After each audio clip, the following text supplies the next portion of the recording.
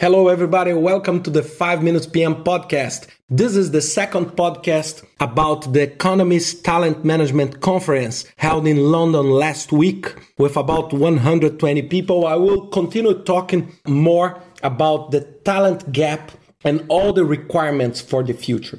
So after the podcast of last week, where we discussed a little bit about the changes in the short-term and long-term talent management, and we started to discussing the new generation, so the new people, the new incoming members of this community, the working force, and with much more mobility, much more knowledge sharing, much more speed. And we need to think, and I was watching and listening to the presentations, and I was thinking, what will be the critical skills in 5 years for great project managers? And then PMI did a great presentation, and Ed started his presentation talking about a research that PMI commissioned the Economist Intelligence Unit that interviewed about 600 people about the shortage of talent. And one important conclusion that this research did is that there is a gap in the execution, the ability to execute projects. There's a skill gap. And so the problem is not to have great ideas, but how to turn these ideas into reality. And this put project management in a different spot from a tactical skill, a tactical requirement, to a much more strategic requirement. So this will justify the increasing demand for qualified project managers. In 2016, we are estimating that the world will require 1.2 million project managers every single year.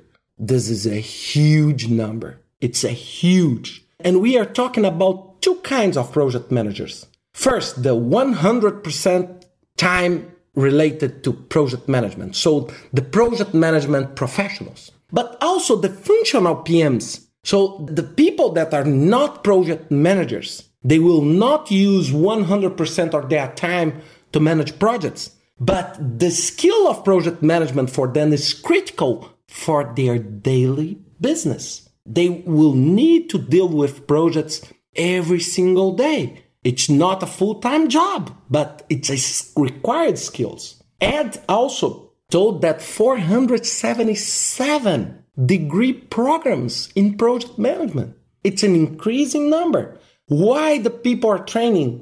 Because it's a growing demand for this kind of professional. And one question that came after that is how to reframe the work to increase motivation. How the people can have fun and grow. This will avoid turnover and will create a better environment with better results, as I said last week. And then the British Telecom vice president said, we need to understand that we need to innovate. And innovation is different from invention. Invention is to create ideas. Innovation is how we apply these ideas to create value.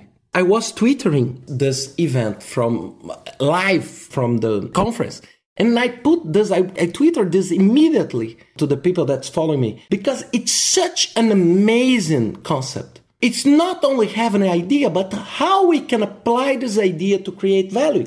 And then the Google vice president for people in EMEA region, they said the Google way of manage talent and manage people. And they said that Google is based in two key factors, people and projects. I became very happy on that to hear projects, the word projects. So good people and good projects. And the three critical factors for Google is, first one, innovation is a strategic thing. And it's the priority number one in the senior level at the company. And then she showed to us the one rule, the 70-20-10% rule. You should spend 70% of your time doing a cool job, 20% of your time doing something related to cool job, and 10% to do and to think anything you want. Innovation. And she said, if you have good people The only thing you need to do is to connect them, to connect these people. Good people, very well connected, will allow innovation. This is the second. And the third one, analyze how innovative every single talent is. And all the bonus program is related to the level of innovation of each of the workers. So this is such an interesting thing. And after that, the AstraZeneca said, a pharmaceutical company, a very big one, they said 22% of their working force is 10 years from the retirement. This is a very strong warning signal. Because I don't know. And usually this more senior people, they are in the highest level. So this is something that we need to think. And the conference finished with Hanish's presentation about HR as a brand. And he said two things that for me were the key topics of his presentation. First, if you want to have a breakthrough, look outside your current environment. And he said, I worked for British Airways. We had a problem to manage our lines. And I found a solution looking for Disneyland.